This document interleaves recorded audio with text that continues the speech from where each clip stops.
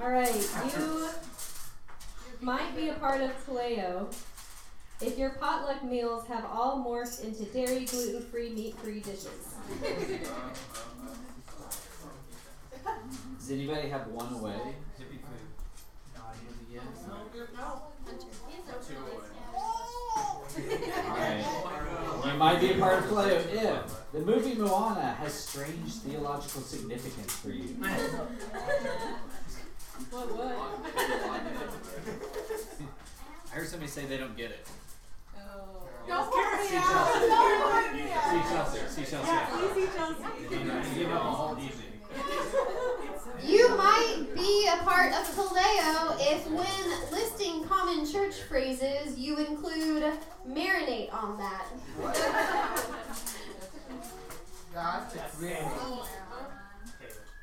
Alright. You might be a part of Kaleo if you personally witnessed the feeding of the 75 miracle. So true. That was only 4 weeks ago, everyone. It wasn't married.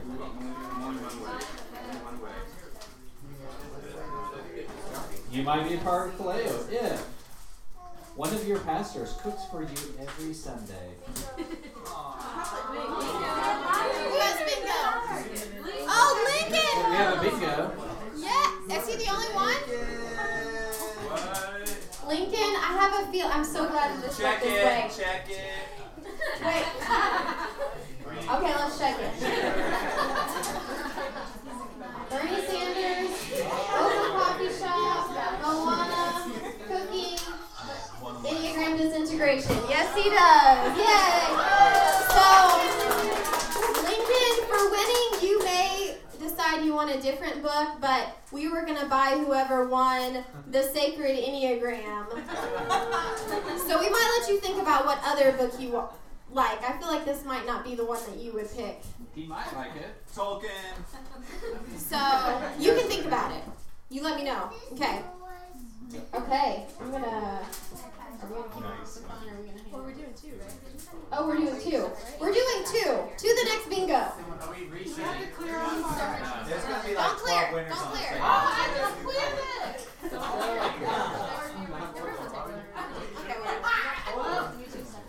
Okay, alright, go ahead and clear your sheets. We're going to do one more round. Yeah, clear and cheese. You have one more sheet. We're going to knock you So inside. if you call out bingo on the next one, we know you're not wrong.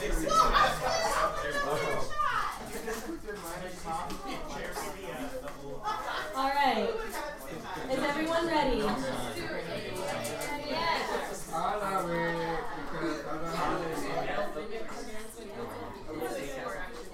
Okay, are you ready? Alright.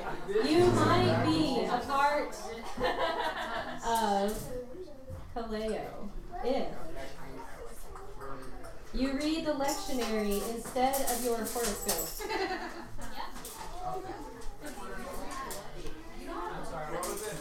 Read the lectionary.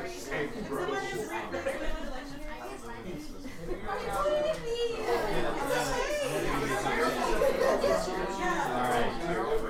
You might be a part of Kaleo if you think a 401k is the newest variation of the Enneagram.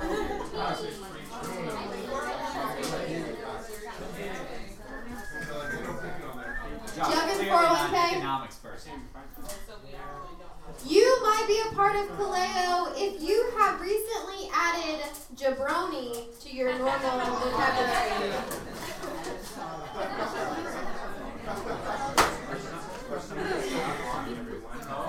You might be a part of Kaleo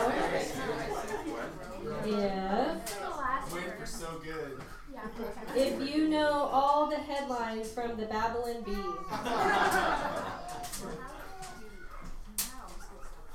You might be a part of Kaleo if your family is seriously concerned you may have joined a cult.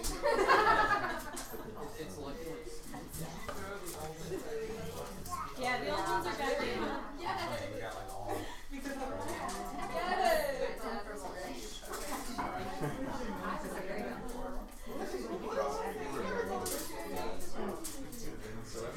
There we go. Okay, you might be a part of Kaleo if recyclables. You might be a part of Kaleo if deep conversations are without mentioning the Enneagram.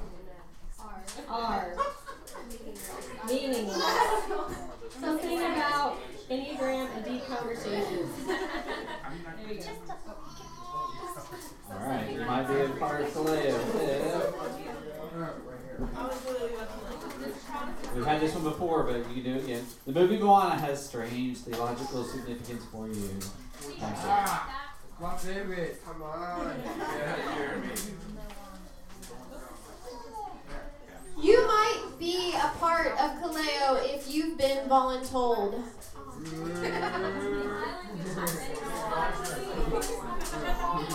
You might be a part of Kaleo if you've learned how to compost by going to church.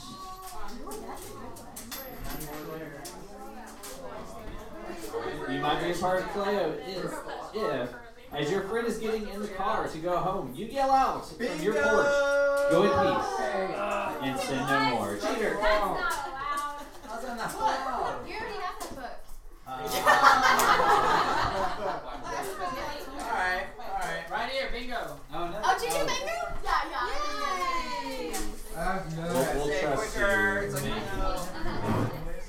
Okay. Well, Kayla already has a sacred Enneagram, so she'll have to choose another. Here's your book! Yay! Okay, thank you, everyone. family meeting over. Alright, grab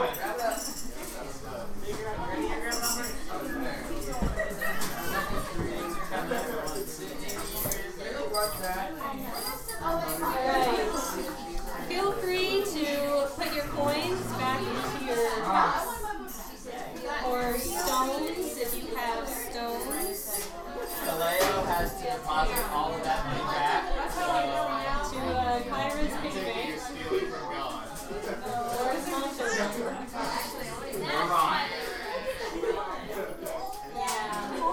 Yeah, the coins were graciously donated by Kaleo, or by Kyra. And Ron. And David had backups. So, alright. Okay, I'd like to segue us to our next thing this evening. So, for many of us that have been around for a long time, we know some of the stories of Kaleo, but it never is a bad practice to hear them again. And for many of us that are new to Kaleo, we don't know the stories of Kaleo, so they're important to hear and to tell. And for all of us, we have a Kaleo story, if you will, what it is that brought you to this community. What made you choose to take a shift from maybe what was before this normal to you or what you had previously known? And so tonight we have two different families that are going to tell you their Kaleo story. Just the story of what brought them here to this community, what about this community was significant to them. And up first is Ryan and Deirdre Arnett.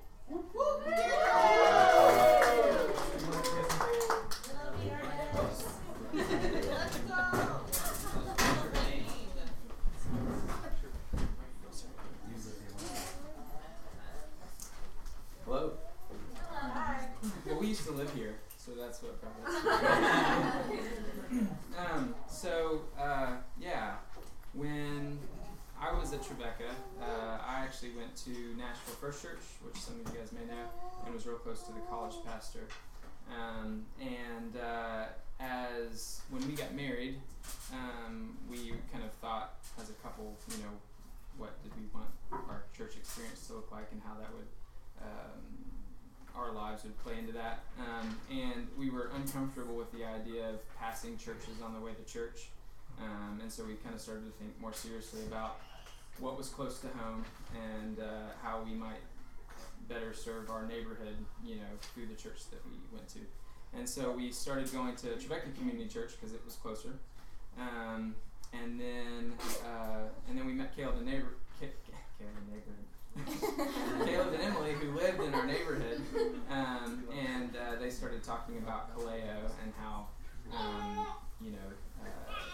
going to be a missional church that was going to be less focused on building and more focused on people. And as neighbors, the people that were involved were neighbors, and so that idea of being neighborhood centric and actually the church being the people that we already lived close to just fit with where we were and where we were going. Sounds good. I think, I'll just kind of reiterate or go back and mention. So, like Ryan said, he was really involved with First Church when he was in college. And had I been around for his college experience and also went to First Church, that may have worked for us. But I moved here when I married Ryan, and so we were very much looking for some place that we could get involved with together, that we were more equals, that I maybe didn't feel like I was in his shadow, because he already had a reputation and a lot of relationships at First Church, but I had none. So, TCC was, like you said, was kind of that start, and that was a little closer. But we had already, we were kind of feeling like this is okay, but it's not quite right. We feel like we're making a move in the right direction, but we're still feeling things that we want to, like maybe different ways that we want to act or conduct our lives, and we would like the support and the community that a church can offer. And so, in fact, when Caleb and Emily, they had us over for dinner one night and told us what they were thinking and kind of about the church they wanted to start, we didn't even talk to each other before we said yes. We just both said, yeah, sure. I think Kaleo has been a place for us where our kind of vision and understanding of community has been shaped and changed. What it means to live in right relationship with the earth and with your neighbor has been deeply formed. Even just simple, mundane things I count now as sacred and holy experiences. And I try to remember that as I'm, changing somebody else's child's diaper, or picking up trash in the garden, or pulling weeds, or listening to one of Ron's stories again. All of these interactions are ways that we can be the hand of God in someone's life. So that's kind of our story with Kaleo.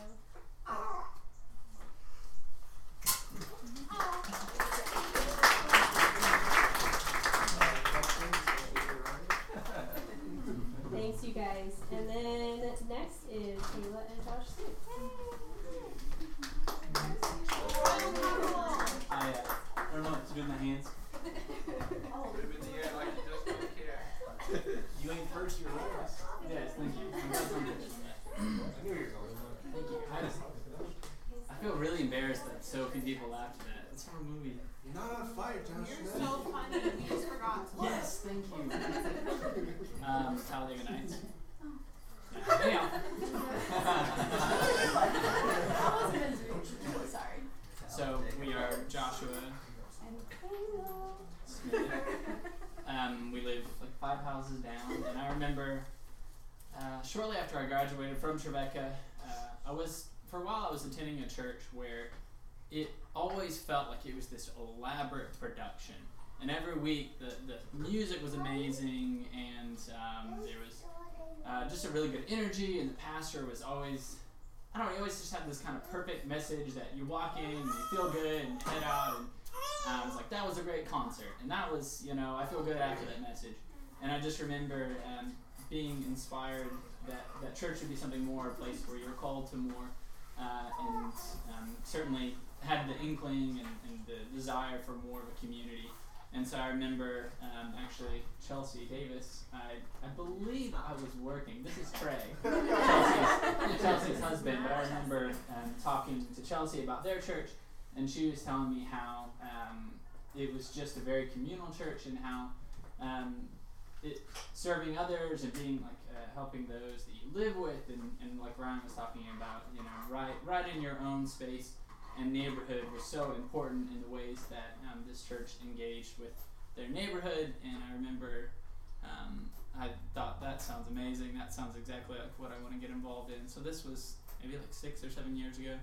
And then I remember going to the Fall Fest, and it's this big, incredible event where we get to just show so much love for our neighbors and put something on really cool, and potlucks and the free sale and all these different things and ways we got engaged, and I just loved that. I remember going to church as a little kid, and like we would invite the neighborhood, and it's like, we don't live here, we just go to this church right here, but we drive 20 minutes in, kind of like Ryan was talking about as well. But here we just say like, hey, yeah, there's the garden right there. Like, how hard is that to say? We'll just be in the garden in your neighborhood when we're inviting people to this event, to all the events. So I just love that. I was really inspired by that when I first started coming, and then not so long after that we got married in 2014. And I remember when 2013 or something. Yeah, 2013. I was shopping for a house, and I was talking to my realtor, and my realtor's kind of like, you can, any neighborhood, they're all kind of the same. You'll learn to love it. And I was like, I got to live in this neighborhood, and it has been so wonderful being close to everyone, and just going for a walk around.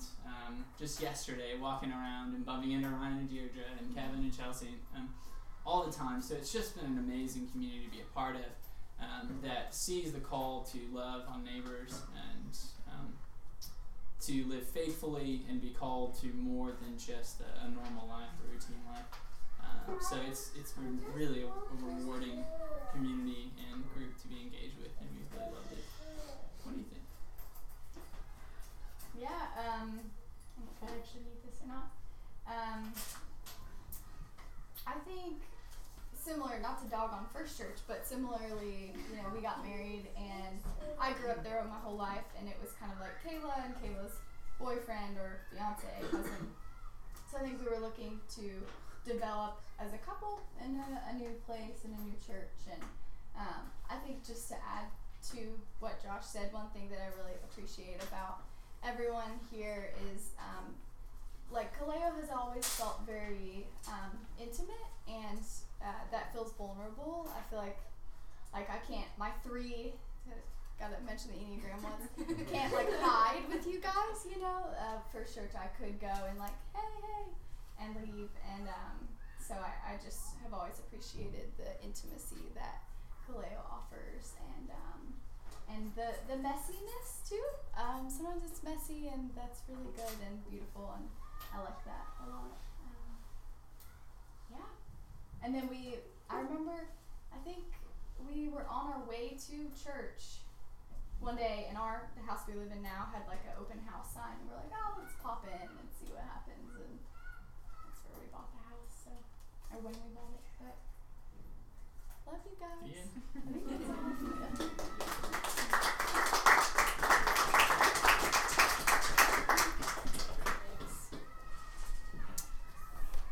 Okay, thank you. Thanks, you guys.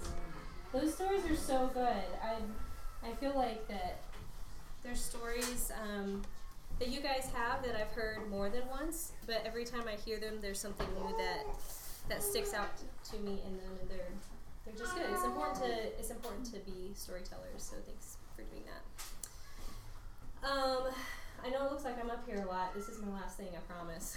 But I'm going to talk just for a minute about embodiment, because this is a word that maybe you guys have heard being said a lot more lately as we begin to question what does it look like for the church to be fully embodied, and what does embodiment, really even mean. We know that the church itself is the embodiment of Christ.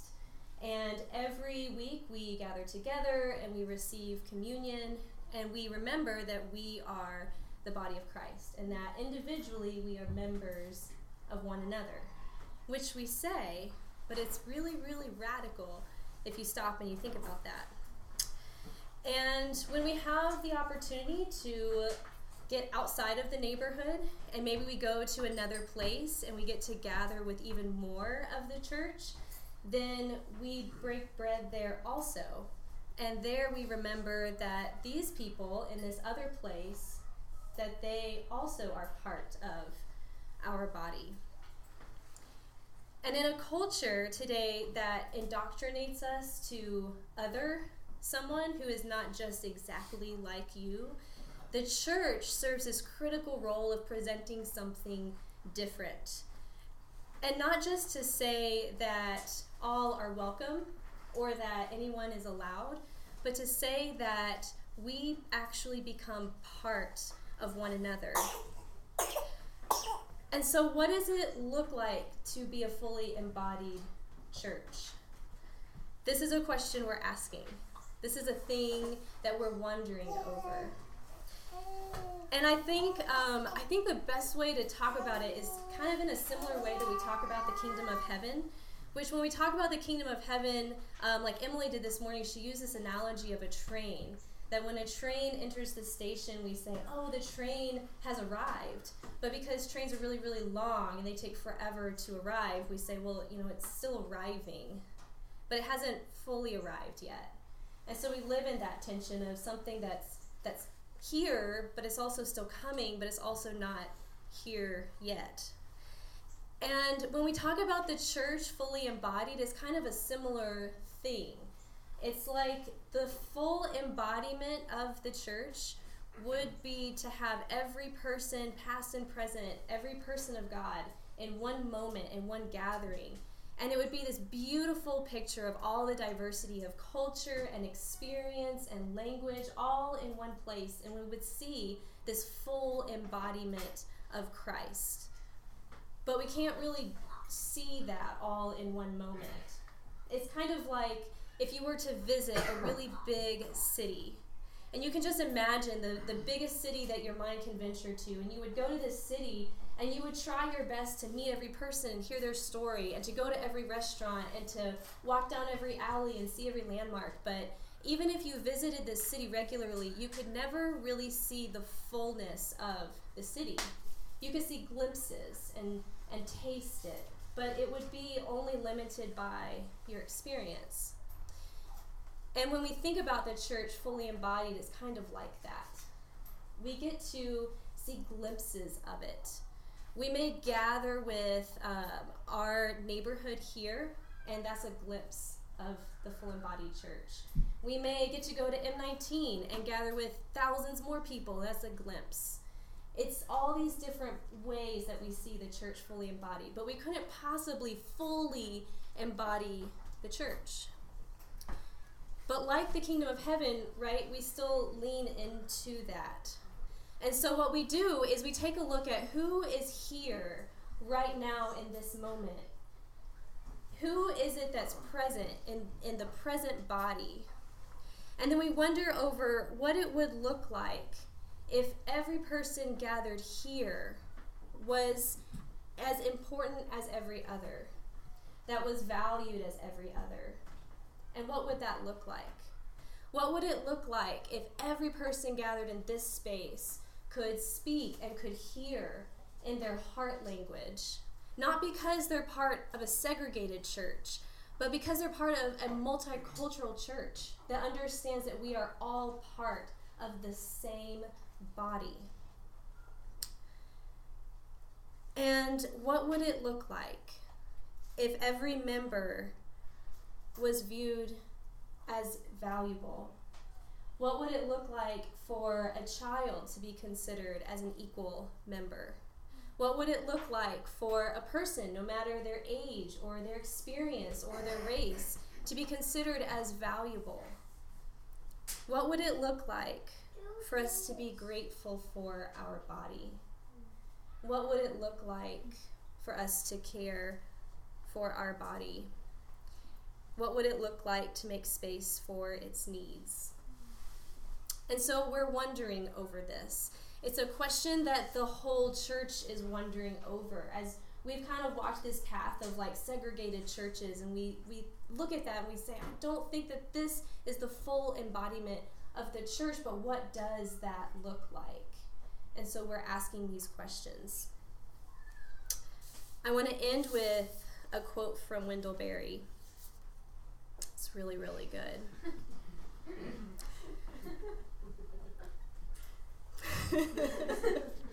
From a book that Jason recommended. Imagine that. Yeah. You know, we have to start working Wendell Berry and like we do the Enneagram. You know? All right. Here it is. Here it is. The path towards wholeness depends on our discovery and acknowledgement of, and then response to, a greater goodness that contextualizes us. Our fundamental mistake is that we have presumed to be the authors of ourselves and our destinies, and thus have forgotten or denied that we are part of a great co-authorship in which we are all collaborating with God and with nature in the making of ourselves and one another. We can only become what we truly are by acknowledging that what we do. Wait, let me stop. That last sentence is really good. I just messed it up. We can only become what we truly are by acknowledging that we do not exist by, from, or for ourselves. So, does anyone have any questions before we move on to something else? I just want to open the floor from my little segment here about embodiment. If anyone has any questions or thoughts or anything, family meeting style, so you can just pop up with what you have. Why did everyone laugh when Chelsea said Wendell Berry? You'll want to see Jason after all. The same reason that they laughed. The same reason that they laughed when someone mentioned Moana, because they know. We'll talk. Chelsea's favorite movie is Moana. For theological reasons. For theological reasons. Ben in the back. No, you did this thing. You gotta make one up fast. I was pounding my head. He's pumped. Just kidding. Caleb has a question. What are we talking about? We're talking about embodiment. Practically, what are we talking about? Practically, what are we talking about? That's a good question. Does anyone want to answer that?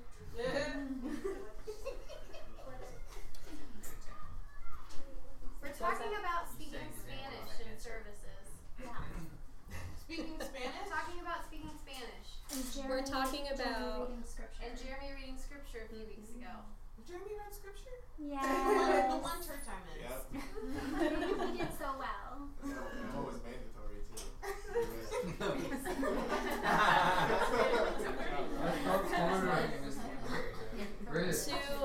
To embody something, for something to be fully embodied is to be like a full expression of it.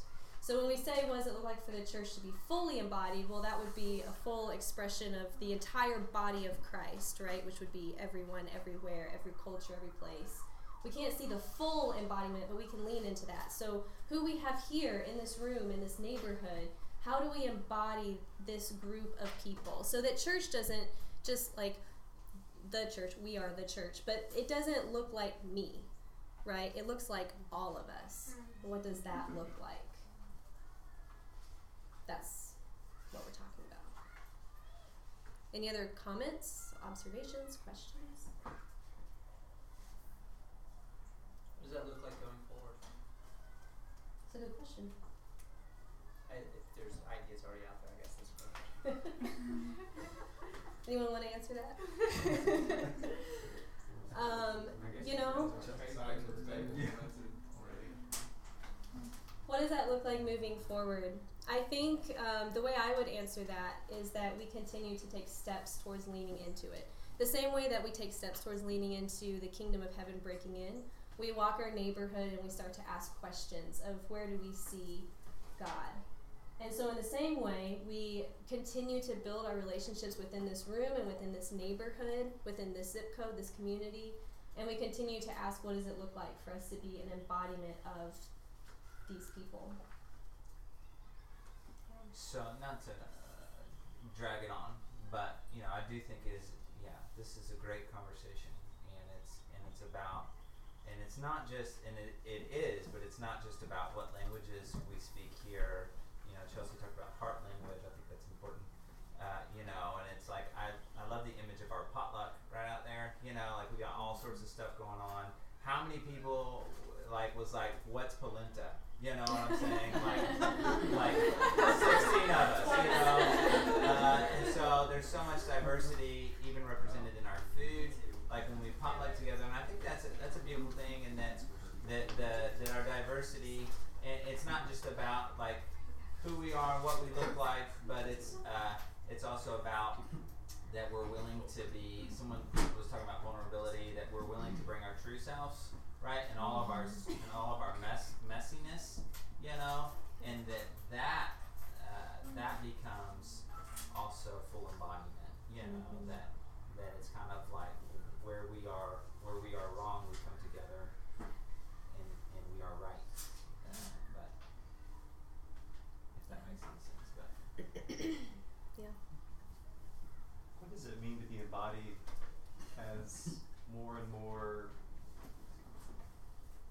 people move in, that maybe this neighborhood does not represent a history, or like moving in to be close to other members of Kaleo, or it doesn't represent family, but it maybe represents proximity to a highway, or maybe it represents proximity to like a bicycle and 312.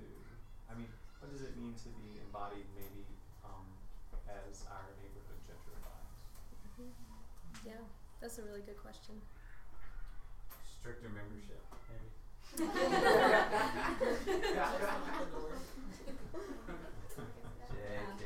The funny thing about loving your neighbor is that you don't get to pick who your neighbor is. Yeah, that's what I was gonna say. Yeah. I'm just kidding, I had nothing.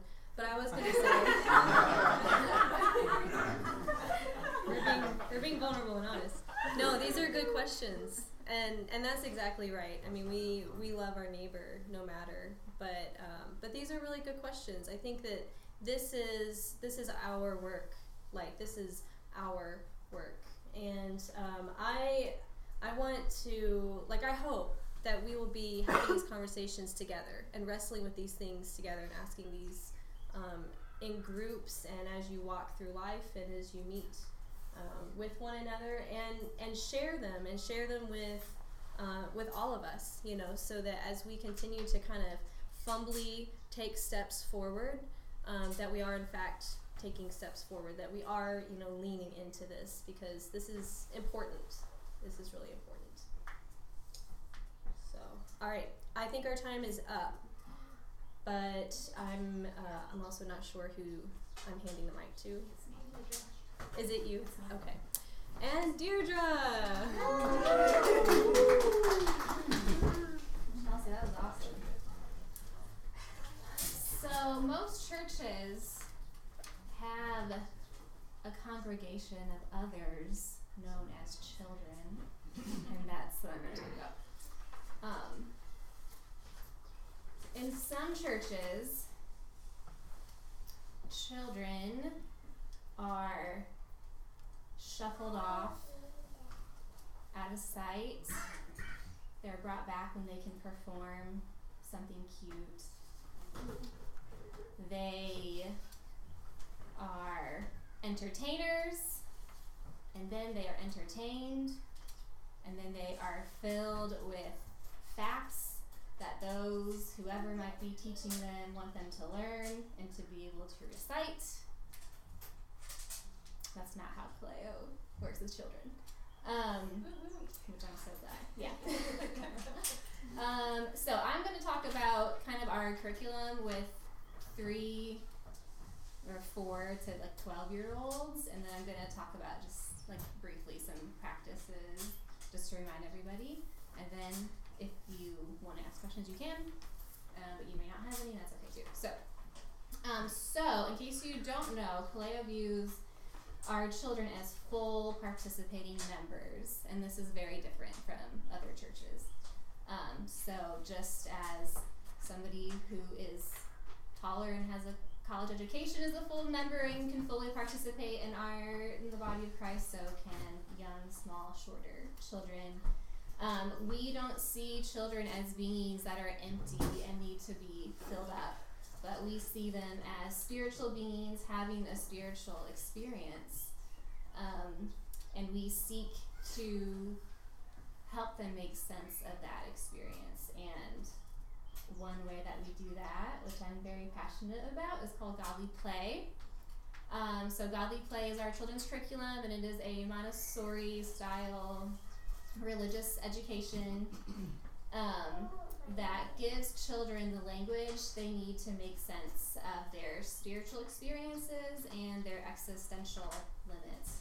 Those might sound like really big words when we're talking about 4 to 12-year-olds, but yes, even as a toddler, you think about death and meaning and being alone in the midst of a community.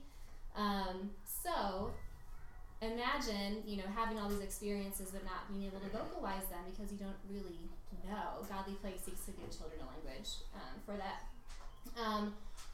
Godly Play is not a watered-down version of Christianity. We don't ask yes or no or right or wrong questions in Godly Play. We wonder, and through that, they, we're really trusting the Holy Spirit to do good work in them, because, anyway, that's another story. But I'll try to stick to my notes because I could talk about this for a long, long, long time. Yes, so each type of story, there are 4 types of stories that we use in Godly Play. We actually follow the church calendar, so what you hear in a sermon on a Sunday morning is also what the children are hearing, just in a different form. So if you are a parent or somebody who is around a child who's in Godly Play, I would really encourage you to ask them about what they have been doing in Godly Play. That is kind of your chance as a parent to do a little more further spiritual guidance if you want to. If you're not sure what the stories are, you can ask me and I'll give them to you. So the wondering questions aid children in thinking about their identity in Christ. They are learning from a very young age that their story is part of a greater story that started a really long time ago with people in a different country, with people who do not look like them, with people who speak a different language than them. And so they're learning where they fit in that greater story of our Christian faith. They're also learning through the wondering questions how to make sense of life beyond our cultural boundaries. And they don't really know any of this is happening. They'll know it when they're older, and I hope they'll be thankful for it. So does anybody, I know that was kind of maybe random and a lot of different information, but does anybody have any questions on Godly Play specifically? A lot of you are familiar with it. Okay. No, just raise your hand. Yes. With the group that you've had this year, how do you feel like their wondering has been going? I think that it is, well. I think because you never really know when you're teaching somebody a language or how to make sense of experiences that they might have. You never really know what's going on the inside. So perhaps at times it's hard to decipher if something is happening at all. But I think we need to believe and trust that things are happening, and children will speak in, I guess the metaphor is the closest word. It's kind of like, this is really about that type of thing. So you have to learn to listen and to not try to rush somebody who is wondering. But it can be really profound, really encouraging as a storyteller. Yeah. Where do you get your materials for Godly Play? So Godly Play is a curriculum that was written in the 70s and implemented in the 70s and the 80s by a couple. Their last name is Berryman. He was a student at Princeton Theological Seminary and noticed that none of his studies centered around the spirituality of children. So he just started asking a lot of questions, and he worked with children primarily, and so just through his experience, and then he also studied Maria Montessori, which is the founder of Montessori style education. It's child-based education, kind of looking at things through a child's lens. So he and his wife wrote all of it. It is not a Nazarene-specific curriculum, so lots of different denominations use this, and play and wondering are really the focus, which are two things that children do very, very well and naturally. And so it's kind of conducive to their learning styles at the ages where godly play is appropriate. But there are books in the Godly Playroom if you want to look through them. Godly play is awesome for older people as well. It can kind of get you thinking about things in a perspective that you haven't before, even if you heard the same story 100 times. It kind of helps you. We've joked half seriously about starting an adult Godly Play life group. Yeah. That's ours. That's what we do. Is that what you do? It would be effective. Okay, so if you have a child who you're bringing to Godly Play, you're doing awesome on getting them here on time, and that is super important because children take longer to react or to adjust to their environment, to changes in their environment, and we really have like 20 minutes, 25 minutes at most to tell a story, to get settled, tell a story, and do wandering, which is like really fast. So thank you for getting your children here on time. That is a really big help, and it's good for them, better for the kids. It respects the children's time and their programming as well. If you don't have a child in Godly Play, but you have a child, one of the children who are in Godly Play might remind you that if you have not heard a story, you are not allowed to play with it. So they're not being mean or rude, but that is part of the curriculum. You cannot fully experience the story or know how to work with the material unless you have heard it. So they can tell it to you, and then you can look at it or play with it or whatever. But just keep in mind that not unlike, say you have a special room in your house that you want it treated a certain way, that's kind of their special space. So when you're in there, just respect it, be mindful that it is their space that they call their own, that they're very proud of, and they feel safe there, so we don't want to violate any safety and trust that they have built in that room. Okay, children in the service. This is my last thing. So we are teaching our children how to be part of a larger community of believers. Obviously, Kaleo looks different than a lot of other church setups. Our children aren't confined by pews or a lot happening in the front of the room to keep their attention. So if you see a child who might need extra help in the service, i.e. they are being really loud and distracting those around them, keep in mind that we as adults have the luxury of checking out mentally and letting our minds wander, and children don't. They do that physically, and all they need is a kind and gentle person to help bring them back to what's happening. So feel free to do that if you feel comfortable with children and if the child knows you. Otherwise it might be scary for them, something for them to deconstruct when they're in their 20s.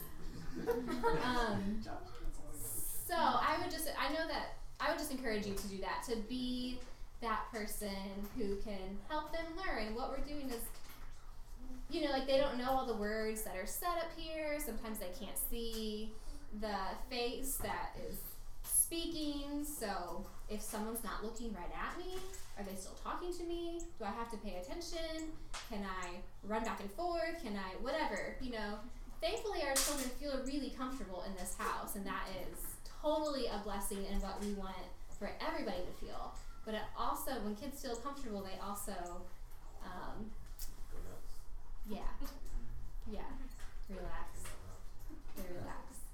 So, in the spirit of being one body and helping each other along, feel free to help a child along too. It might help you also. So that's all I have. I'm not sure who's next. Yeah. So you talked a lot about God We Play for it's the age range of 4 to 12. Yeah, we do it 4 to 12. We have a very large group around like the 5-year-olds within a year or two. Mm-hmm. Well, how does that look, and how is it working for those that may be outliers that are much older, I guess? And do we have?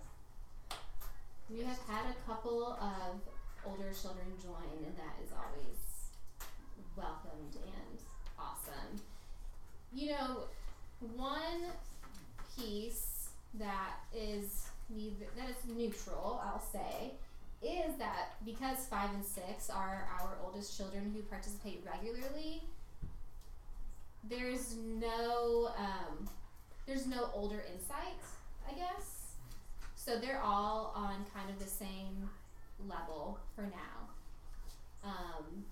And so sometimes it's helpful in that kind of environment to have lots of different perspectives. And so maybe we're not getting as many perspectives as we could be getting because they're also similar in age, developmentally, cognitively, all that stuff.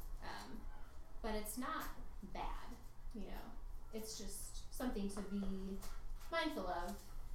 So it is fully function. It can fully function from ages 4 all the way to 12, being in the same group, and they can bounce ideas off each other. I think so. I think that you know your community well. Like you need to know wherever you are, be it Kaleo or somewhere else. If you need to know your kids and know what would be a good working dynamic and what wouldn't be a good working dynamic. And sometimes that's trial and error. You know, sometimes you move things around, and that's okay to do. Yeah.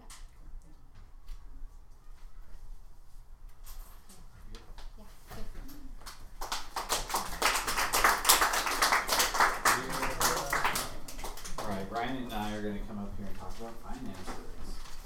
So by the way, on the back of your handout here, oh, you don't have it yet. Emily's going to be passing that out. Can I pass these up too? Yeah, sure. Thanks. Some of them may be bingo boards, but.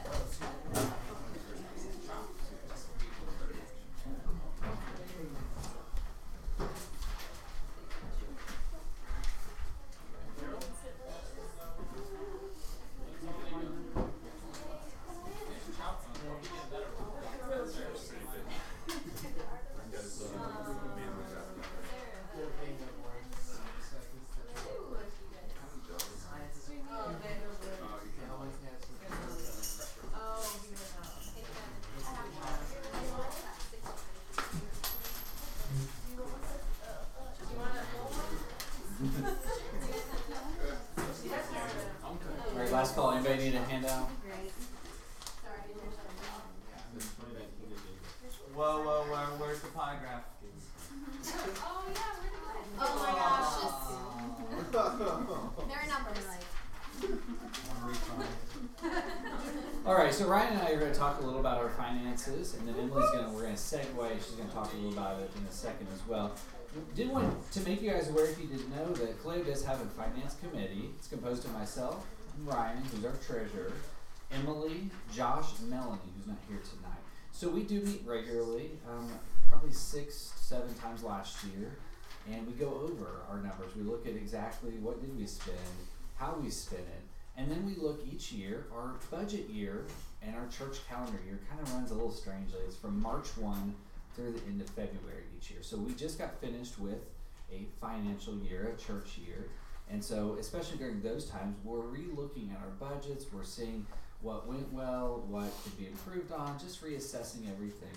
Ryan's going to talk a little bit more specific about some of that, and then we'll pass it back over here, and we'll kind of go back and forth, telling some different things about our finances.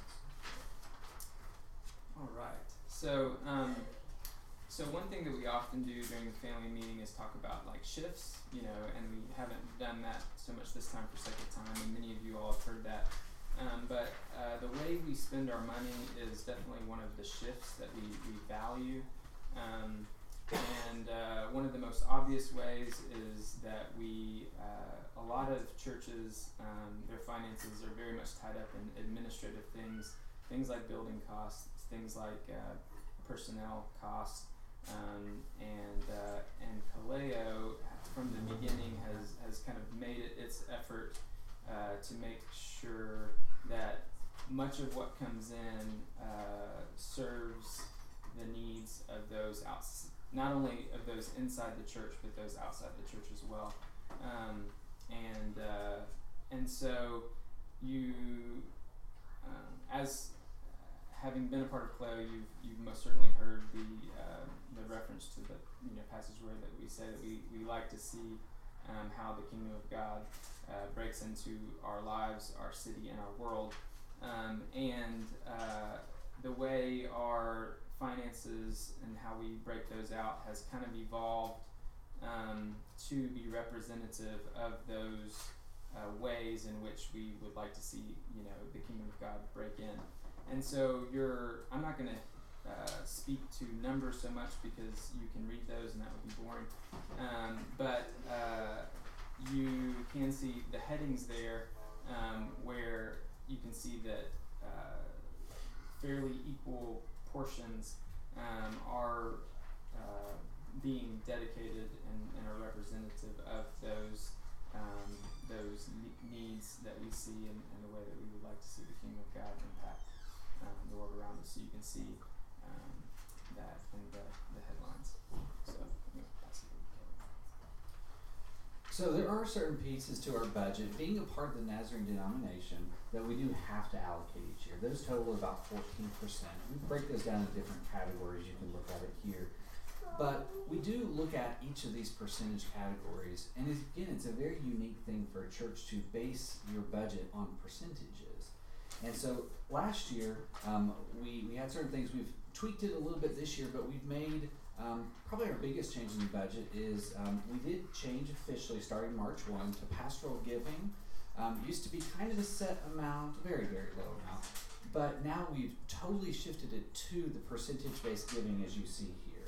And so everything now is really percentage-based giving until maybe we get a building of some sort in the future or have more expenses that we may or may not have to have a set amount. But as of right now, everything is percentage-based. It provides some great challenges and some great benefits as well. We know we'll always pay our budgets, for one, because it's just based on what we receive. But I want to highlight one really cool thing that we did last year, a part of this, and then maybe Ryan has another story to share as well. But last year, a part of our World Impact, which is the very top portion, we decided to do and it was almost a whole year-long project with Charity Water. And we were able to, if you were here at Kaleo during that time and you saw our cutouts of people, I think Chelsea helped put those out, over 100 people we were able to provide clean water for. Not just one time, not just you go down somewhere and you get it one time, like for good. Like these are over 100 people we have truly been able to impact.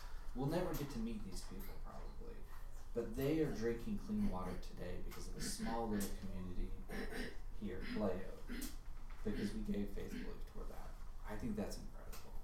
I really do. So it's just one little piece. Sometimes, the World Impact, it's, sometimes we don't get a sense of that sometimes, but I'm really glad we chose to do kind of that year-long project to make that real impact in others' lives. I don't know if you want to share anything more or open up to questions. Being a part of Kaleo, you guys get to kind of experience, how perhaps our finances kind of serve this body here. A huge portion of our inward focused finances goes towards food. So if you've ever shared a meal that wasn't a potluck, that represents a significant portion of that budget. And with a growing population, that cost will also continue to grow. And so we look to the body to kind of be faithful in satisfying that financial need. But to kind of comment on some of the other cool things that are outward, if you've been to Humphrey Street Coffee and had one of their awesome lattes, what have you. That is run by kind of a greater organization called Harvest Hands, and that is one of our primary local partners. And so that city impact that you see of $1,344 is a way that we've been able to financially contribute towards their organization and them serving, inner city kids in the mentorship and the way that they do. And so, as an organization, we just hope to not only, be introspective, but also, be thinking of what are those outside of us that are doing great things that we can support in one way or another. So, Thank you, Ryan. We want to open it up for questions for you guys. Anything you have before Emily comes up? Any specific questions? Sure. SG and SP. So that stands for special giving, and so what that is, that's the SG. So that is anytime someone has given a financial gift with a special allocation that they would like to see it go towards. An example is that we frequently received donorship towards our Room in the Inn activity, and so that gift, because it's allocated, rather than getting dumped in the bucket that gets broken down into percentage, it goes specifically to the requested. What was the other? SP. SP is SG. Oh. Typo. Okay. Oh, gotcha. FY is fiscal year. That's another abbreviation I see there. And to kind of so obviously you guys are just getting this and kind of glancing over it, but to kind of if there's any other questions we can answer. Convolute. Can I ask a question? Yes. Just wondering if everyone understands why the pastoral team here doesn't get paid in the same ways that other churches get paid, and what's the philosophy and decision making behind that? Good question. The pastor not sitting in the podium like this.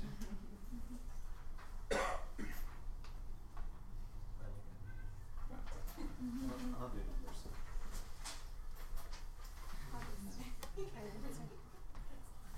So when we started Kaleo, like a long time ago,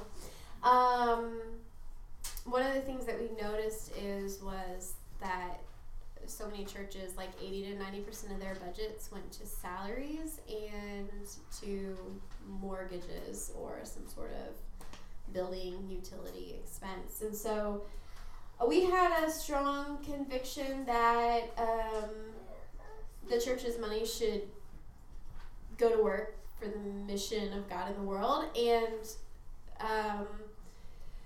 so that's part of the reason we have paid rent at some places. We don't currently pay rent here. Many of you have asked if this is our house, and no, this is Ryan and Deirdre's house, and they offer it to us as a gift.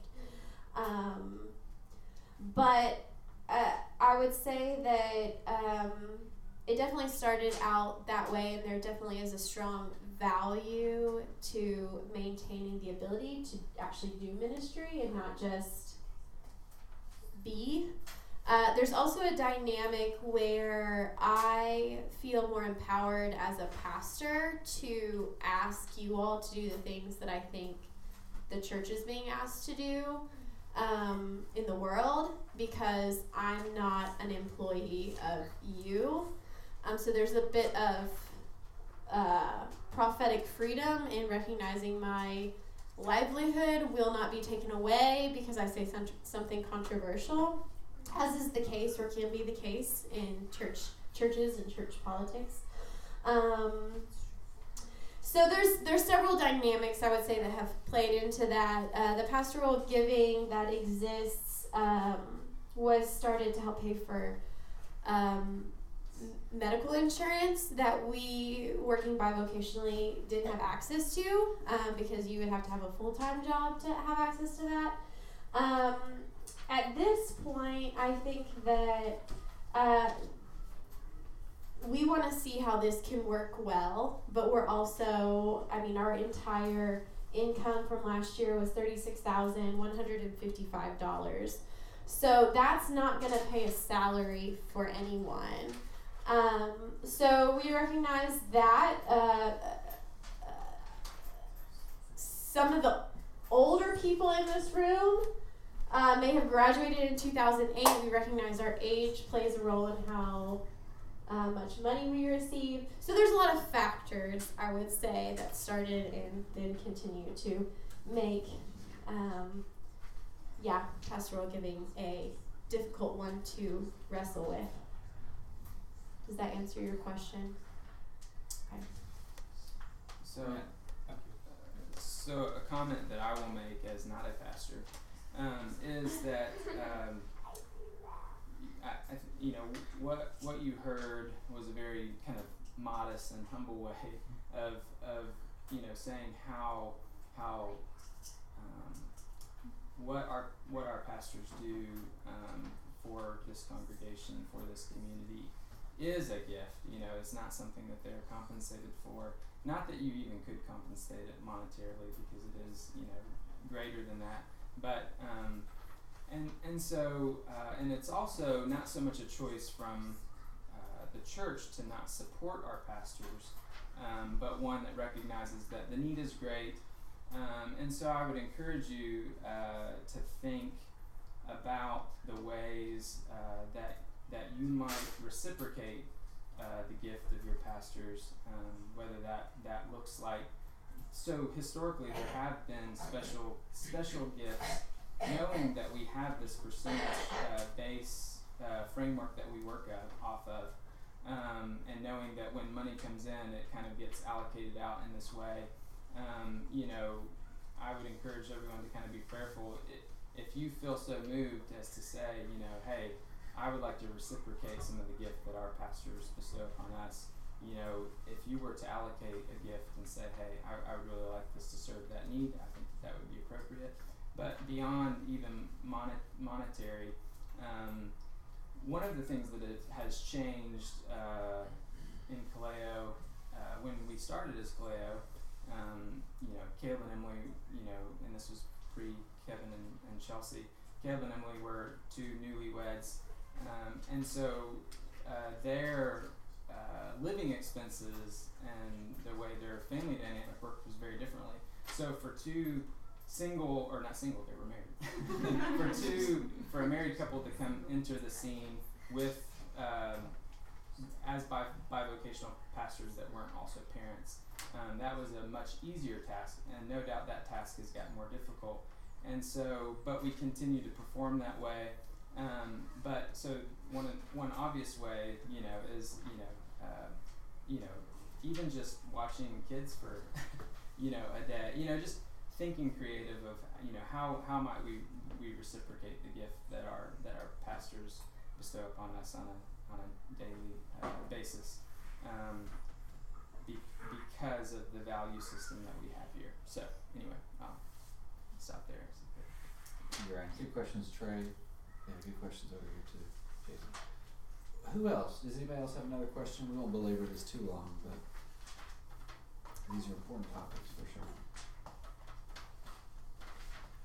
Okay. All right. I think we're going to hand it over to Emily. Thank you.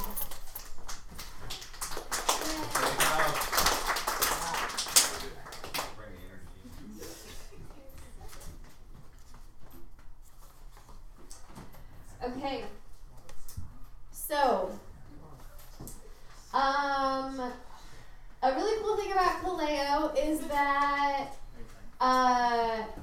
everyone here has like adaptability in their top 5 strengths. So yeah, everyone does, right? So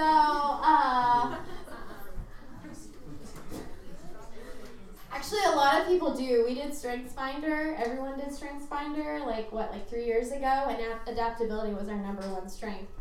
And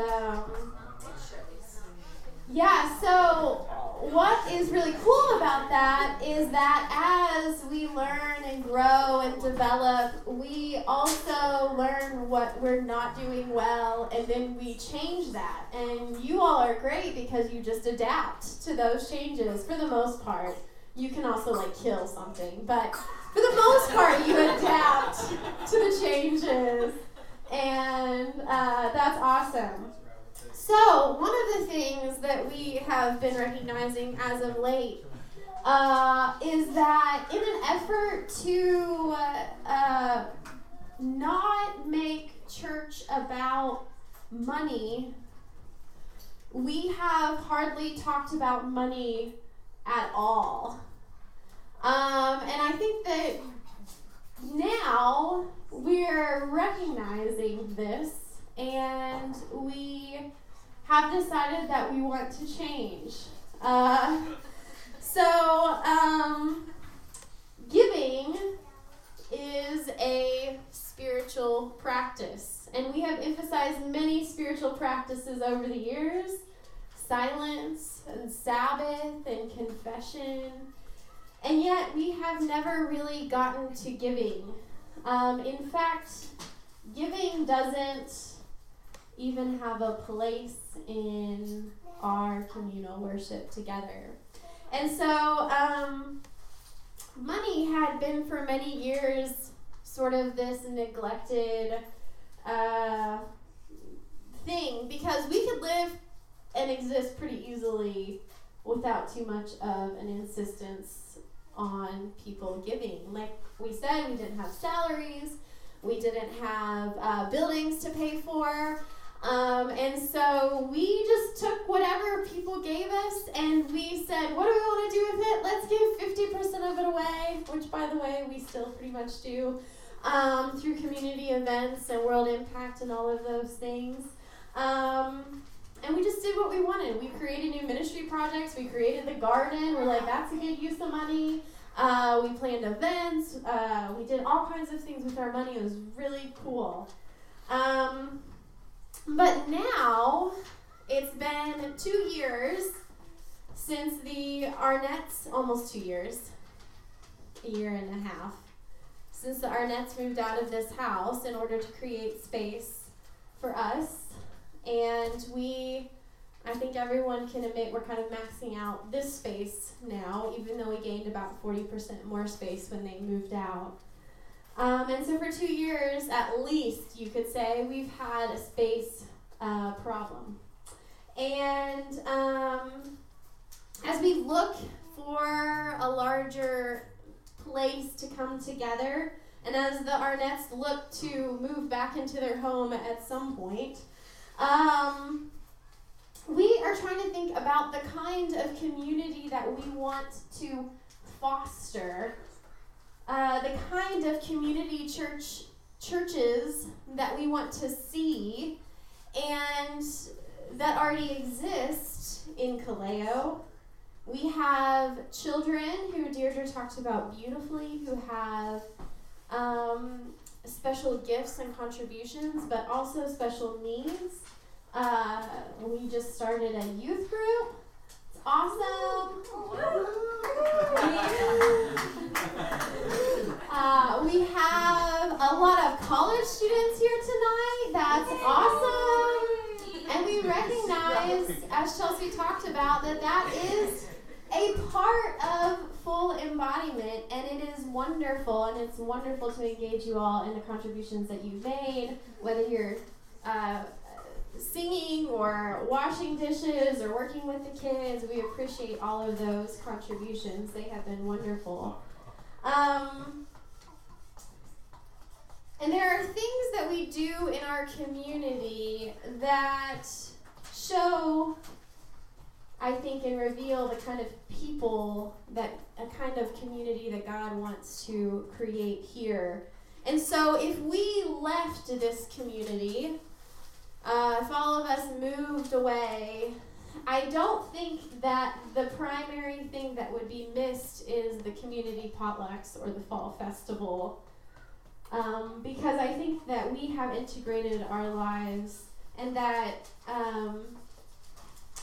that we would be missed as a community, not just for the things that we do and try to engage with.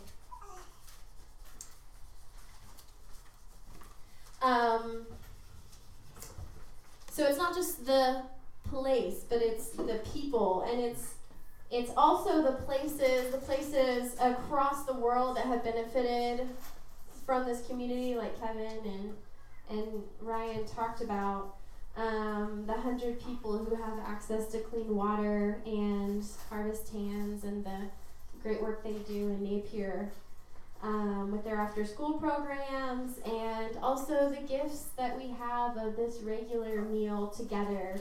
And so giving as a spiritual practice, I don't know why for so long we have divorced it from our others, but it is a spiritual practice, and letting go of what we could claim as ours to control. It's kind of like a practice of Sabbath or a practice of prayer. It's a releasing,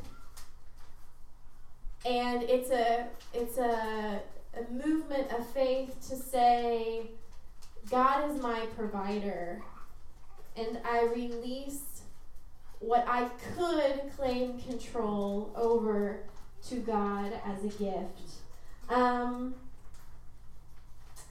And let me tell you, I have looked at this budget that you have in front of you, and I have turned it in every way, and the finance team has as well. And we have concluded, after all of this Rubik's cubing of the budget, that we don't have a spending problem at Kaleo. We have an income problem at Kaleo. And we as your leadership, think that's partially our fault.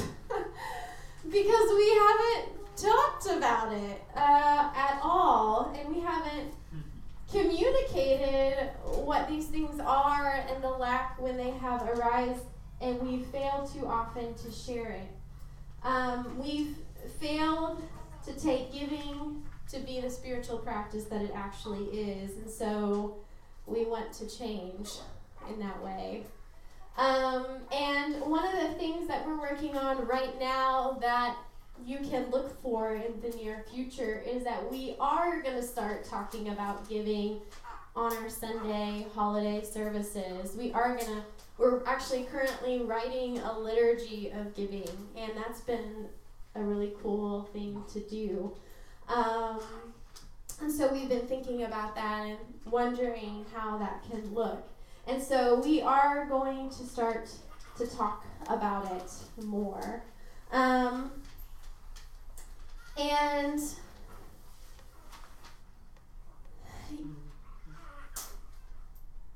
what we have decided as the finance team is that there is, there's a number associated with like whatever given city you live in, that this is the amount of money that you need to like live in this city.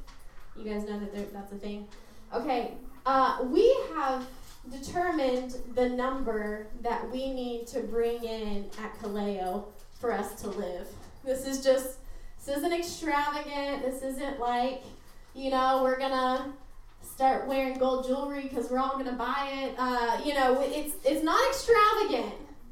It's not changing anything. It's just bringing in the amount that we actually need to function. And that number is $57,000. So for 2019-2020 fiscal year, the number that we need to bring in is $57,000. Now this is more than we've ever brought in, though not much more on some years, but we think that it is possible. So last month, about on a Sunday morning. So,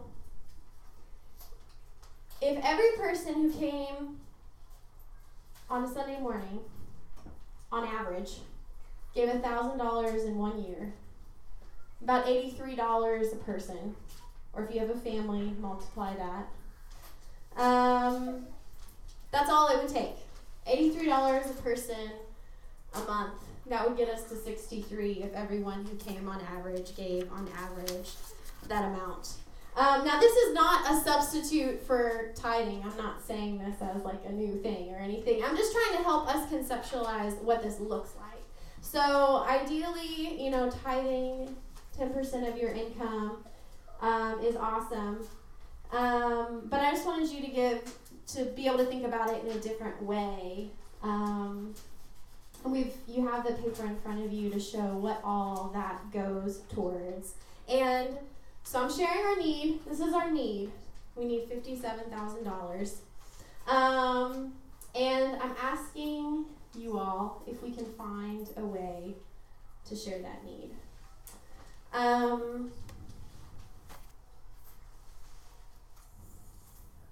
Does anyone have any questions?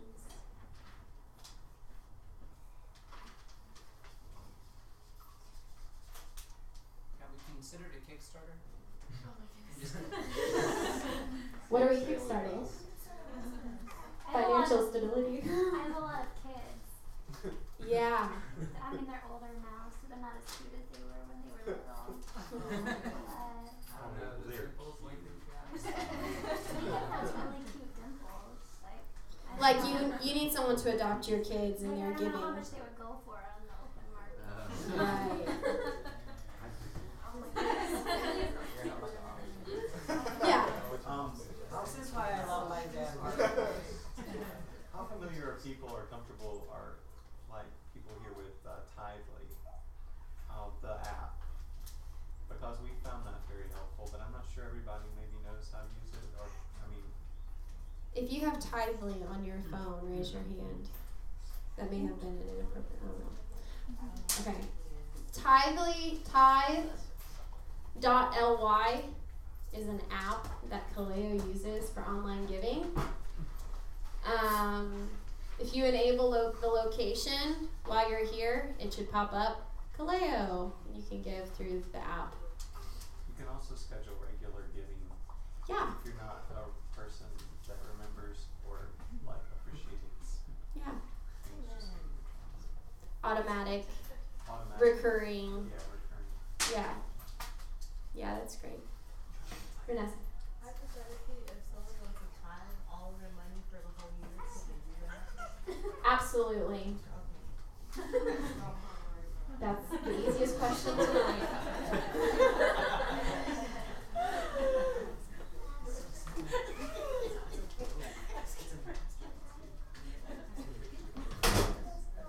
Okay.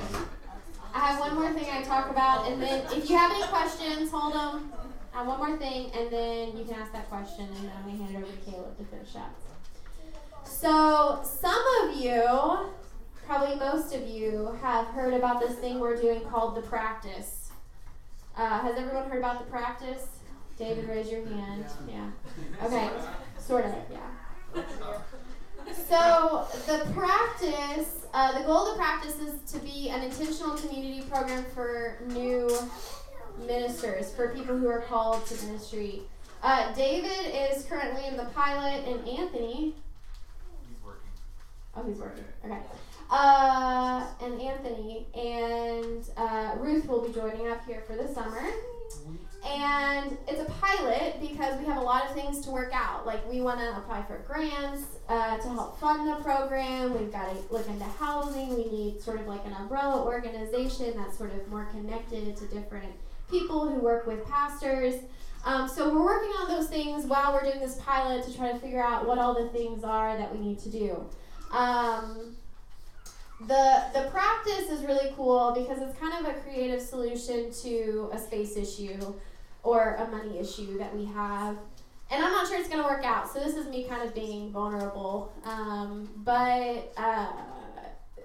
Yeah, one idea is that if the space that if we find a space that can also double as a living space for those in the practice, the rent that they pay to be a part of the practice could help pay and greatly subsidize the space. So that's one solution that we've been thinking of around our space that comes kind of financially. And then also, I just wanted to bring it up because everyone who's a part of the practice is a part of Kaleo at this point. Well, if it takes off, it won't necessarily always be the case. We're looking at having 9 or 10 people a part of the program at a time. So we may bring them in and send them out, more, they may not be all so integrated, but since we are all a part of Kaleo, I just wanted also to see if anyone had any questions about the practice or the way that that's operating, along with this conversation about our financial needs.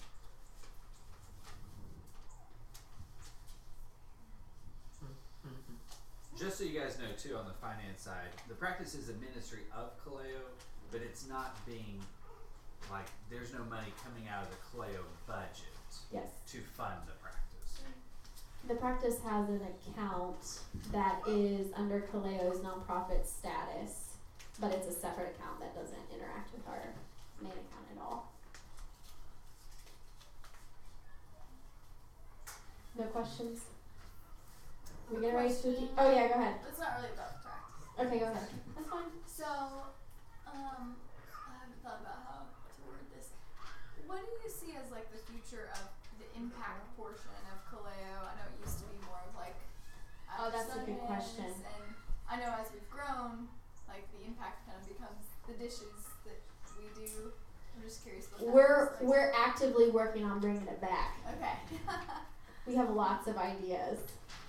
But yeah, we for a time it has been sort of just managing what we need to manage, but we are actively looking into bringing it back. Which, speaking of, David, you want to give us a 20-second spiel on what's going to be happening in the garden? Yeah, come on. Get it, David. Funnest. No, so I stand here happily as a person who will be in the garden on a regular basis. But I also am entirely open to what you guys want, suggestions, desires, plants that you like. I'm here to facilitate. Ideas will kind of funnel into my brain as kind of a hub. But I also am very happy, the ideal of a community garden is not for it to be me in a garden, in a community. It would be of a size to be managed by me, so things aren't going to go crazy. But if you guys want to jump in, once, that's fine. We'll plant things. It'll be after. Can I ask you a question? When will you be in the garden? Sometimes. No, after church, Sundays, I'll be hanging out. Thank you. I was getting off track. After church on Sundays, the cleaning will commence, and I will put not clean clothes on, and I will disappear across the street. And we'll have, a little monthly thing. But we're planning it out. But yes, if you want to garden, bring some shoes and get dirty, and come on out. When does it start? 2 weeks ago.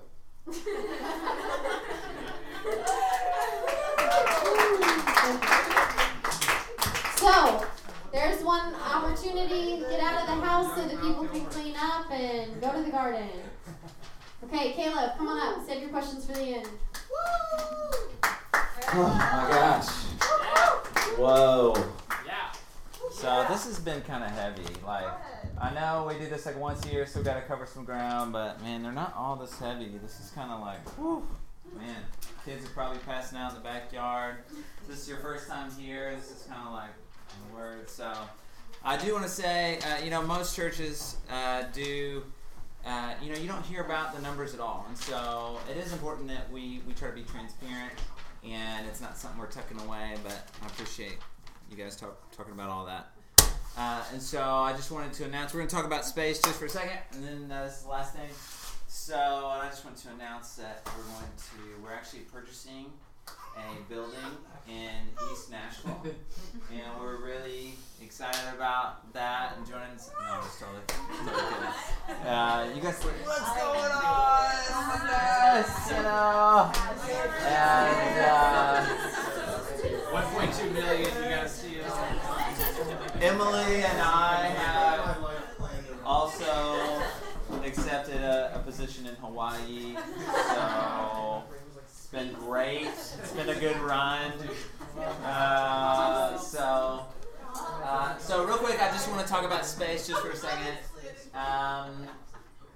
Space, the final frontier. It really does feel like the final frontier for us, doesn't it? It's like it is. And so I know some of you have been asking or wondering, like, oh, we're out of space, kind of. I wonder what that means.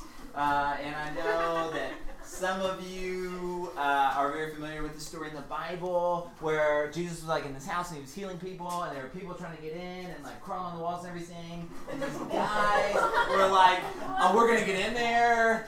And so they like ripped the roof off of the house. That's not what we're going to do. Okay, that's not what we're going to do. So,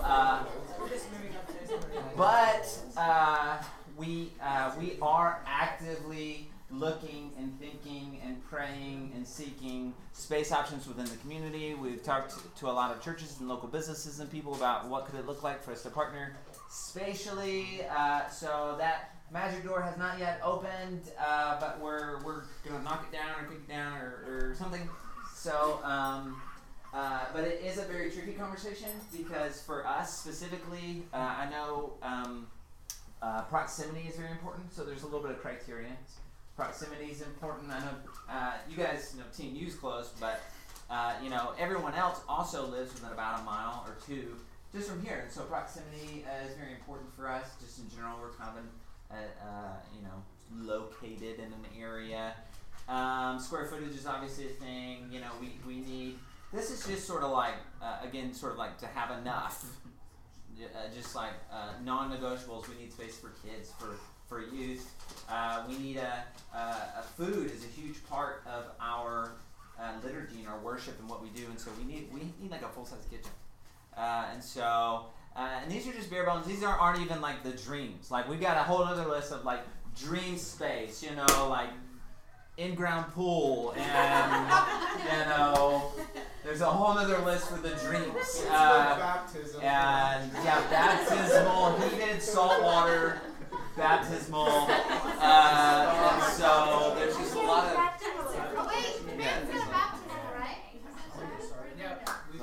We've got a baptism. Yeah, it's back to your house. Oh, right. I'm offering it. Oh, yeah. So, it's actually not a hot tub. It's a warm tub. It's not. Yeah, so there's a lot of criteria stuff, and obviously this is related to money. Sort of happens when I start talking. Nashville is cheap, so you guys know that. So we're not gonna get back to that, but it does present a problem. Just for frame of reference. Now this is on the large side. There's a lot of warehouses. Ryan's dream is for us to meet in a warehouse. This has always been Ryan's dream. And anyway, he's looked. Did she just say this one? Yes. I love Ronnie because she's so like I'm gonna ask this question.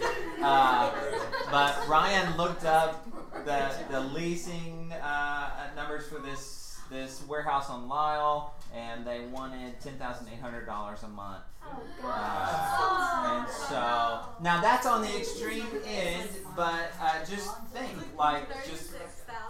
just think. And so that's why we've leaned heavy into looking for partnerships with local businesses and local churches and other places.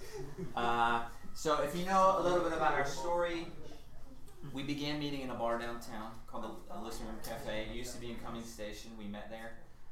Then we moved, I think, from there to maybe Flat Rock Cafe, which was a coffee shop. It was very small. And then we moved to a community center, Coleman Community Center. We met there. And then we were like, you know what? This is crazy. Let's buy picnic tables. And so we bought picnic tables and started meeting out here, and then eventually worked our way in here. And here we are. And so, and we were at the Smith's house for a hot minute after Asa was born. And we met, at one point we met at the Davises. We split. We were two congregations for just a minute. And we also a couple times met on the back porch of the Ferguson's house. But generally that's where we're at. So yeah, we've been in everyone's house basically. And so I know that many of you guys, love meeting here. I love meeting here. I can't tell you how many people come up to me and say, I just love this environment and the space of worship. And my favorite thing is everyone comes and tells me how homey it feels. and I always say it's a home. And it's so good. And it does feel homey. And so the difficult thing is whatever the new space does look like, it will not be this space, and so there's a little bit of sadness there. There's a little bit of you lose something to gain something, and so that's when we remember that we aren't identified by this, by our spatialness, right? That's not our identity, right? We're identified by who we are, right? And so let the children cry out. And so change is tricky, and like Emily said, we do have to give the house back to the Arnett's, and just to let you guys a little further in, our plan is to be out of here, Lord willing, and the creek don't rise, if not before August. Wait, what? Our plan is to be out of this house, if not before by August. And so, no eviction has been served. No eviction. This is no eviction's been served. But I just want to be real with you guys.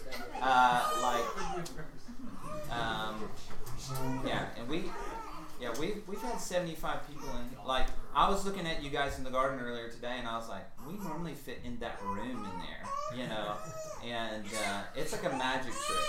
And so, So historically, we are people who have tabernacled. So what does it mean then? So, poor honey, she's losing her mind. Okay, I want to hear final questions on space real quick, and what your questions are there, and then we can do a bigger, what are your last questions? Do we have any leaves for an August 1st eviction? No.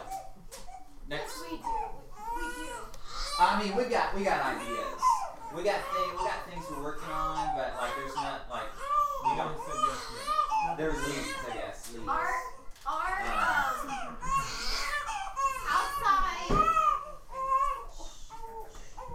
outside of a residential space, our primary focus has been trying to connect with churches that have space that they do not use in the neighborhood. And so that's been we've pursued a lot. Yeah. And so there's one place I'm gonna go meet and talk with if it could even be a possibility this Friday.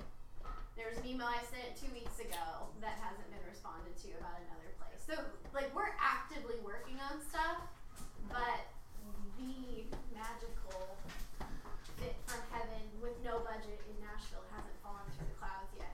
This be a community effort where everyone finding space is. This absolutely should be a community. We are open to creative options and prayers. So. But keep in mind, full kitchen, 2 children's spaces, meeting space. This room is about 550 square feet, so double 1,000 square foot meeting space would be ideal. Yeah. And 2 bathrooms minimum. Yeah. Are you willing to move to evening services? We've We've talked about it. It's like if that's what it would, if that would be the only thing like in the way, yeah, I mean we would definitely consider. One of the things I like about Cleo is that, during church, there's that collaborative piece where everybody circles up. And I just imagine a church with all the pews and all that, is that still going to be an important piece? Mm-hmm. Like the way we're set up? I mean, I know it's technical. Absolutely. But, Our theology will always inform our environment. And so that is very important.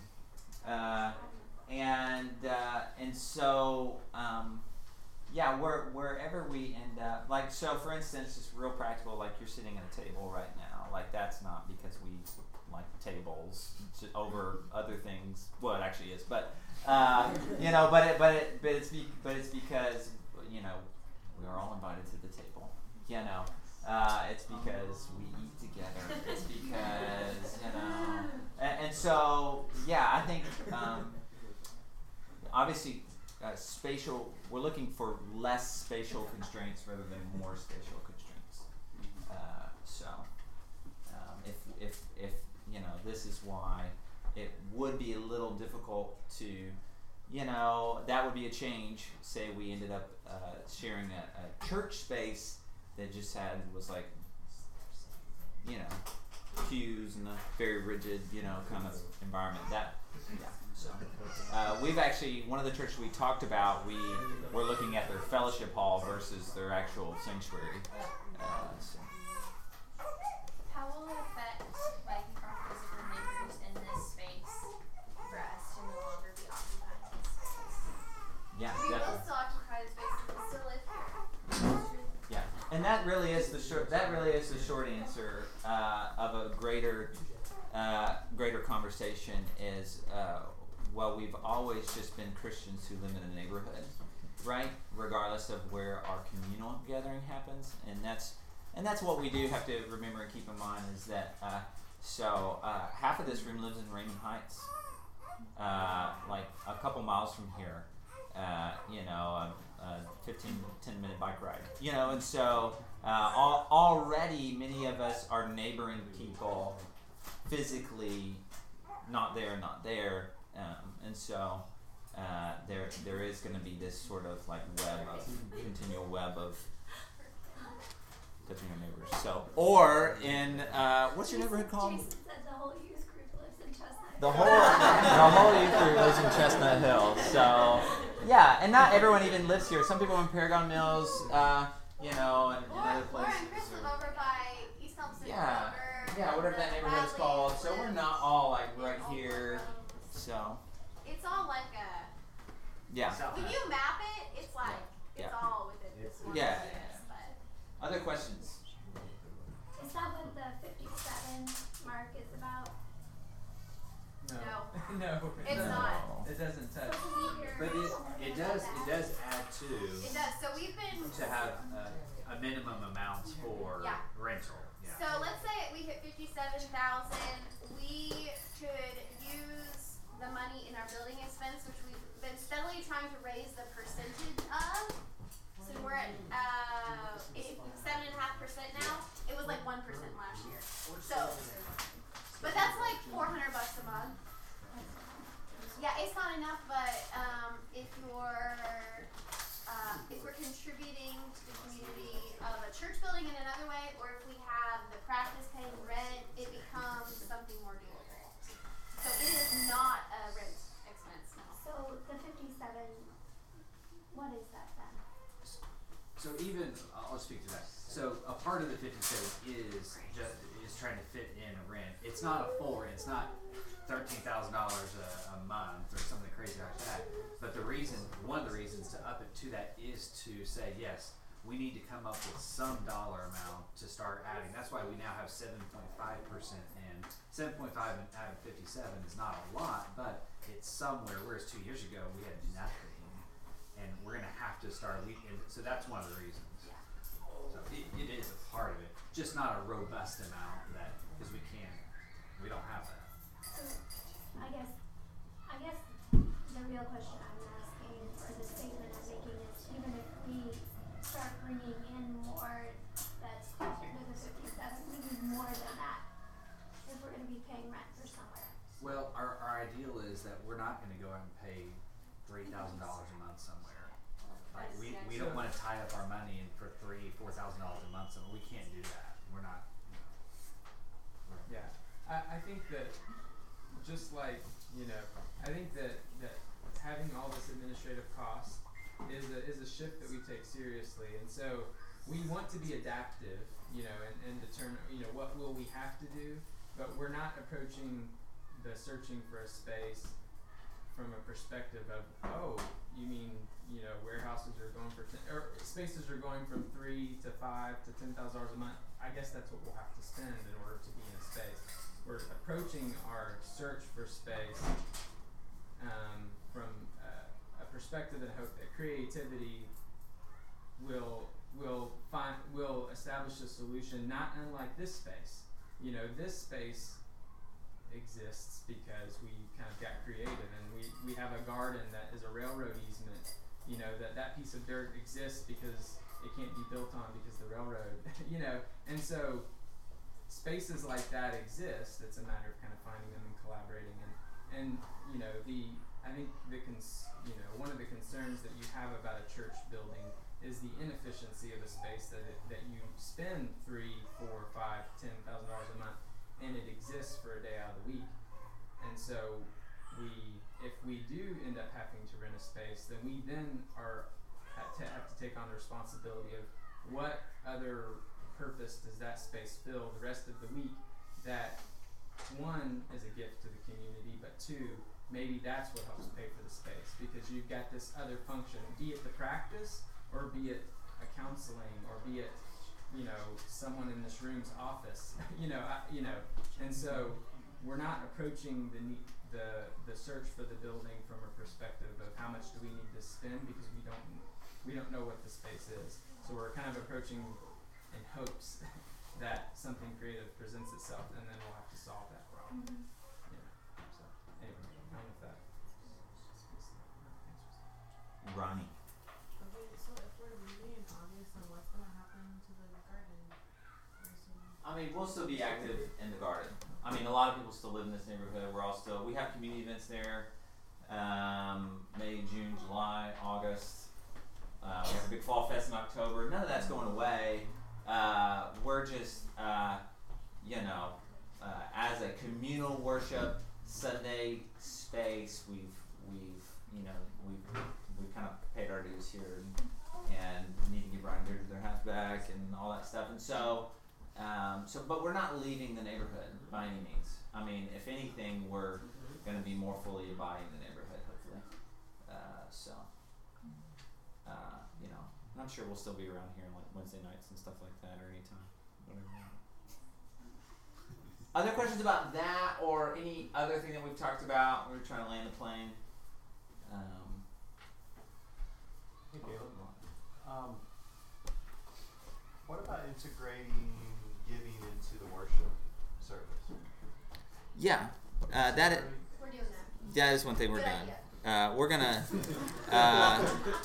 maybe as early as this Sunday or next Sunday, you'll hear a new giving liturgy, and we're gonna get gold plates with felt on the bottom, and but there will be some call and response and action just to. Again, and one of the reasons we don't like to bring up money a lot of times is because of shame, and it's like, I feel bad if I don't put something in, but it's not about that. It's just about our collective community. This is part of our worship, and so there'll be some sort of liturgy piece there. Can we add usher to the volunteer? All right. Yeah. Take some of the kids. We recognize the talent of the children to raise money. Yeah. Oh, honestly. Yes. Whether or not it's using Yes. them or not, I don't Jason, know. what's your other question? Hey, so also I just feel it's kind of getting tight in here on Sundays, and I was wondering if we're looking for more space. It's something that we're thinking about. Cool.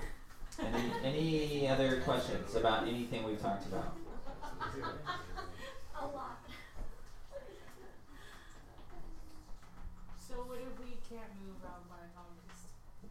We will.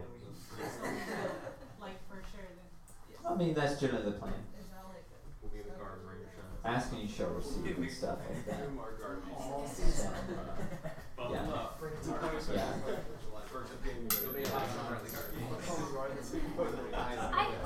One comment is Ronnie's question about the garden and David saying he's gonna go on Sunday after church. It gets really hot in the summertime, and does. also it's I was wondering super. about that. Jason talks about it being super lonely gardening by yourself. So like it. I mean, it's really actually a very meaningful question to say like come out and do, which I haven't done at Whitecrest, so. Yeah. Saying that to me too. Yeah. Yeah. Garden buddies.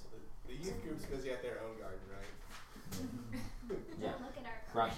This is more of a random question, but for that land, did you have like a permit or anything, or like how did that work when you started gardening? No, so real quick, so Ron, old guy Ron, who's here a lot of times, sometimes not lately, he lives in the blue house down there. He's been renting that piece of land from the railroad for like longer than most of you have been alive, and it's a railroad easement, and so technically a lot of the stuff we're doing on there, who knows if it's allowed or not, we just do it. So But it's on Google Maps, so it's legal. yeah, it's on Google Maps. We've got a mailbox. We I put it got a in. mailbox and I got Google to deliver a postcard, and we're on Google Maps. Yeah, so that's that. But yeah, so anyway, good question. Cool. All right. So obviously, any questions you guys can always just come up and ask. Anyway, but we don't do these settings very often, and so I don't know if Chelsea wanted to say anything at the end, but I know I'm super thankful for you guys who are here tonight and just engaging in this conversation with us. These things are all of this stuff is fairly behind the curtain, and so but any church you've ever been a part of, like, these are conversations, and so and the more our people are curious, the more it makes us happy, and anything that you want to be involved in, you can be involved in. And lots of people come up and ask over the years, like, hey, have you guys ever thought about starting and we're like, no, but you should do that, and so those are always fun conversations. If you want to know more about our history and our story, we'd love to talk about it, and so anyway, all hearts clear. Chelsea, what you got? Alright, I got two things.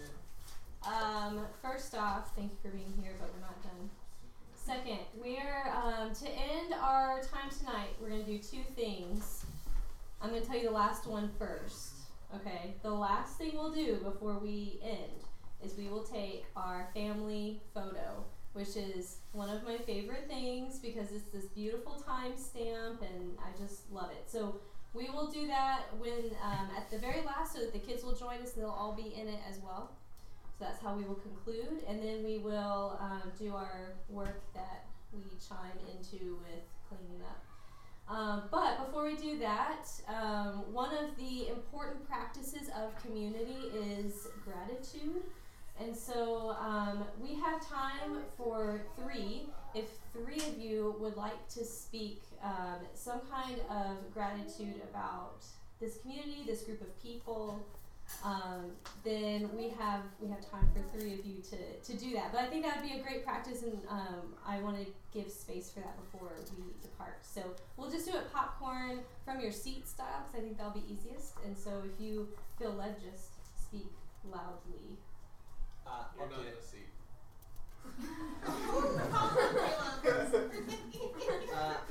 So I ask a lot of questions. For one, because as someone who first started coming in, I was like, I'm really skeptical about this cult. I wanted to know what's going on, and I'm saying this to say that, like, I wanted to be shown how transparent this group is and the leadership team, and it needs to be shown that they not only care, but they believe in what they're doing. And so if you're a new person and you're like, what are they doing? I don't want to raise my hand. I'm going to ask the dumb questions so you don't feel that way. And I just think if you have any doubts about it, go and talk to one of them. They will be willing to sit you down. They'd love to take you out to coffee and like explain all of their theology on whatever they're doing. So block off at least 4 or 5 hours. But seriously, like there's not any like lacking of wanting to know more and have you involved. So yeah, I just want to say I appreciate that. Ryan and Deirdre, I can't believe you're finally coming back into this house. I honestly, I felt like I was gonna say we're like termites. Like we were first in the garden, and we just kind of slowly worked our way to your house. So I'm glad you're getting it back, and something's gonna come up and it'll work out. So yeah, so thank you to all of those in leadership and on teams and whatnot. So yeah, we'll take this home to my wife. Bye guys. Family picture. Bye, Trey. Family photo. You can Photoshop me. You have like 5 minutes. Man. Okay. So, I know that I shared the same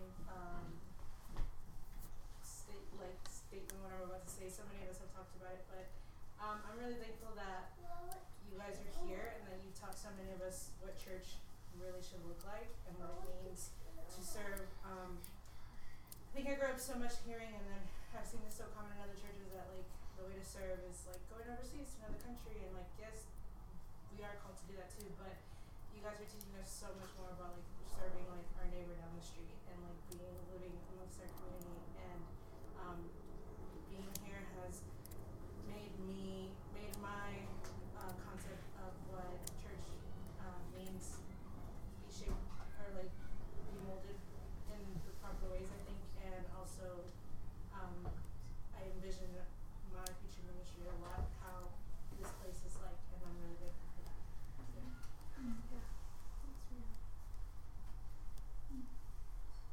One more. Allie? I'm so grateful for the kids and for how they model faith to me. And every single week that they go up there, just so eager and so ready to get a big old piece of bread. I'm just reminded of like what it really means for us to be a part of the body of Christ, and that kind of hunger for grace that we're looking for. Like they're just like, yes, they're perfect object lessons every week, but also they're examples of faith, and I'm so thankful for the way that we treat them like spiritual beings, and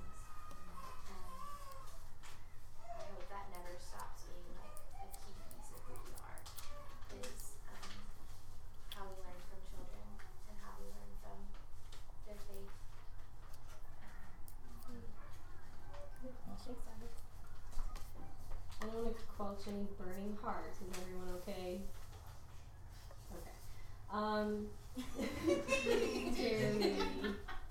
Okay, we're going to take a family photo along this wall. So we typically have some people